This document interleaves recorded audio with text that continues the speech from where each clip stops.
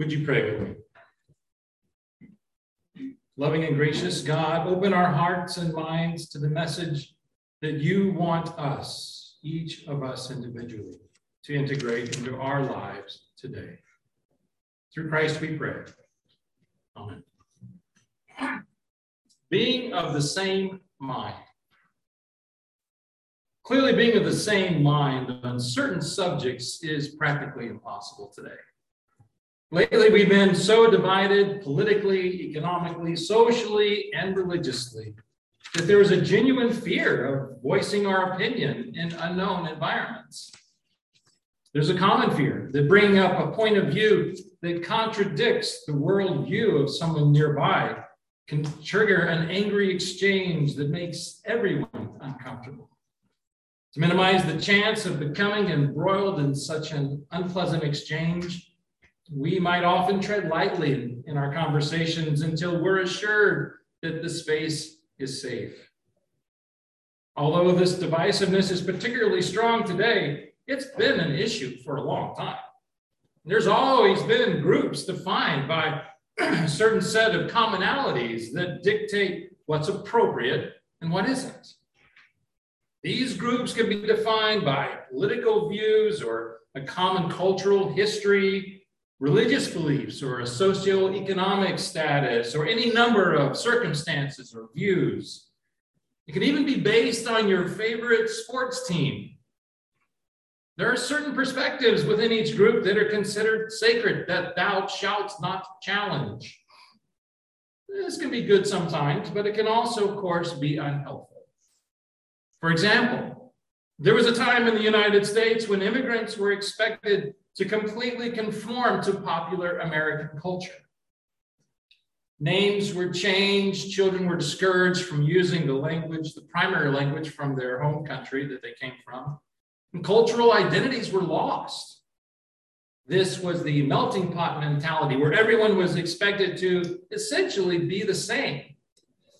Unfortunately, this kind of conformity resulted in a loss of diversity, where new ways of looking at life and solving problems were lost. And many in the mainstream culture were even unaware of the possibility of living life in a different way. People were single-minded in terms of culture. I don't think this is what the Apostle Paul had in mind when he wrote the passage that we read from this first letter to the church houses in Corinth. Although he asked them to be, quote, be in agreement, and that there be no division among them, but that they be united in the same mind and the same purpose. He was supportive of Gentiles expressing their own culture. In fact, one of the earliest conflicts in the Christian community was over how much the Gentiles, which were the non-Jews, were expected to conform to Jewish culture.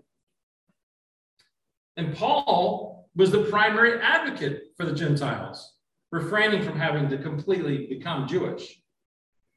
In chapter 15 of the book of Acts, there's a discussion about a group of Jewish people who came from Judea and traveled to the Gentile communities, told the Gentile men that they must be circumcised if they want to follow Christ. Paul disagreed. So he went back to Jerusalem to speak with the apostles and the elders of the church about these issues. The ensuing argument was eventually resolved, as noted by a statement by James, the brother of Jesus, saying, I have reached the decision that we should not trouble those Gentiles who are turning to God, but we should write to them to abstain only from things polluted by idols and from sexual immorality and from whatever has been strangled from blood. The Gentiles were not required to totally conform to Jewish culture to be circumcised, but there were some principles that they were expected to uphold. Paul successfully advocated on behalf of the Gentiles to not be single-minded specifically in conforming to a certain culture. So what was he talking about in this letter to the Corinthians when he asked them to be of the same mind and same purpose? Apparently, there were different ways that people were approaching Christianity in those days, based on the different teachers that they had. Some felt Paul's teachings were better. Others placed more weight on Apollos, and others trusted Cephas more. And some just simply claimed Christ, perhaps suggesting there might be a secret knowledge that only a few had, which was characteristic of something known as Gnosticism, which has its own troubles. Paul was a Pharisee, one of the most strict Jewish religious groups, who expressed a vision of Christ, who had experienced a vision of Christ as he was traveling to Damascus. His encounter with Christ led him to become a devout follower of Jesus, and his understanding of Jesus and his teachings were mostly affected by his training to be a Pharisee. Apollos was different. He was an eloquent speaker who knew the scriptures well, and he hailed from the city of Alexandria, a city in Egypt. And he went to the other cities on the Mediterranean coast to spread the gospel message. His understandings of Jesus were likely affected by his experiences growing up in Egypt. And then there's Cephas, which was another name for Peter. He was one of the first apostles who followed Jesus during his life on earth. And he would have had a different understanding of Jesus based on his upbringing, as well as his firsthand knowledge of what Jesus said and did. Having come to Jesus from different places, mentally as well as physically, they each probably understood Jesus' teachings differently.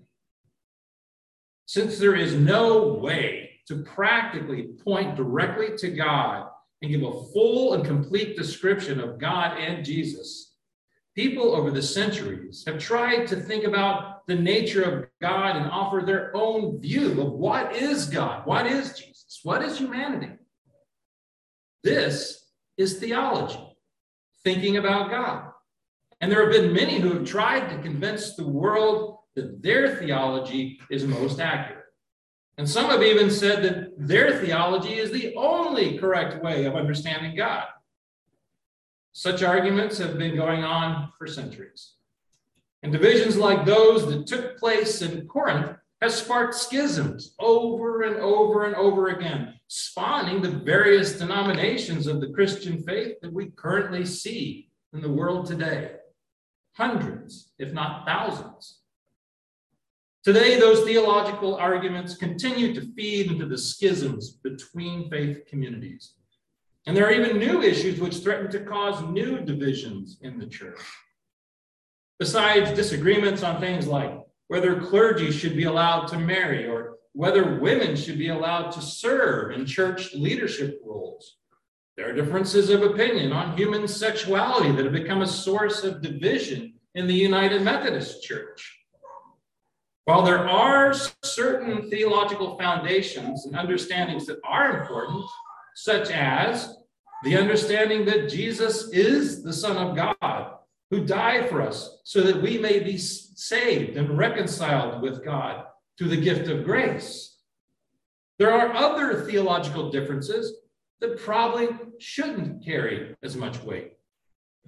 I think a recent Facebook post from a colleague who quoted Stephen Bryce, who's a popular social media author, he said it well when he said, "I am utterly convinced that God will have all kinds of grace if we got the theology thing wrong. I'm not entirely sure about how God will take it if we get the loving people, seeking justice, and choosing mercy part of life wrong." I think he was right. And I think this is one way of summarizing Paul's message to the Corinthians. The details of how he presented the gospel message versus how Apollos presented them or how Cephas presented them is not as important as following the principles of Christ's teachings. And those principles are about loving. Loving the Lord your God with all your heart and all your mind, all your soul and all your strength, and loving your neighbor as yourself. Christ told us through Scripture that all the law and the teachings of the prophets can be summed up in these two commandments, loving God and loving neighbor. If our efforts don't involve loving God and loving others, we are missing the mark. If our teachings encourage animosity and division, we are missing the mark. If the fruits of our labor are disparaging words and anger, we are missing the mark. When Paul pleaded with the churches in Corinth to be of the same mind, I think he was asking them to live in harmony with the mind of Christ. Although that may look slightly different to different people, the mind of Christ is fundamentally compassionate and full of grace. If these traits are missing in our thoughts and motivations, we may want to step back and spend some time in prayer where we can seek the wisdom of the Holy Spirit and align ourselves with the mind of Christ as much as we can. Aligning ourselves with the mind of Christ sounds simple, but it's really not an easy task. And it's not something that we can force upon ourselves. It's a gift from God. When you think about it, the mind of Christ did not lead Jesus toward the kind of success that the rest of the world would have considered admirable. It led to a torturous death at the hands of Roman executors, which seems like a foolish goal in life, if that's where you believe the story ends. For those who see beyond the cross, for those who see Jesus' life journey ending in humiliating death, if Jesus' life didn't end with humiliating death, it looked like the consequences of being a miscalculated reach for power. If you only saw the cross end there. But for those who can see Jesus and beyond the cross to the resurrection, where he sits at the right hand of God and will come to judge all of humanity at the end of time, the mind of Christ is the mind of God. The message of the cross is a message of hope, where we learn to have faith in Jesus and his teachings of love and mercy. It's a demonstration of how the worst in this world is no match for the best in the divine realm, and how the God of all creation loves us so much that we were given the opportunity to be saved through the work of that suffering on the cross. It's difficult to understand all the details of how that works. Salvation on the cross. Many have tried in different ways, but choosing to look beyond the cross, beyond the well-intentioned attempts to explain it, is a choice to welcome Christ into our lives through faith. It's a choice to commune with the living Christ whose mind continues to live on, abounding in love and compassion. I invite you this morning to open your hearts and minds to the possibility of finding the mind of Christ. Don't worry about conforming to the expectations of the different groups in this world, but instead, be transformed by the mind of Christ and let yourself experience the power of God. In the name of the Father, and the Son, and the Holy Spirit.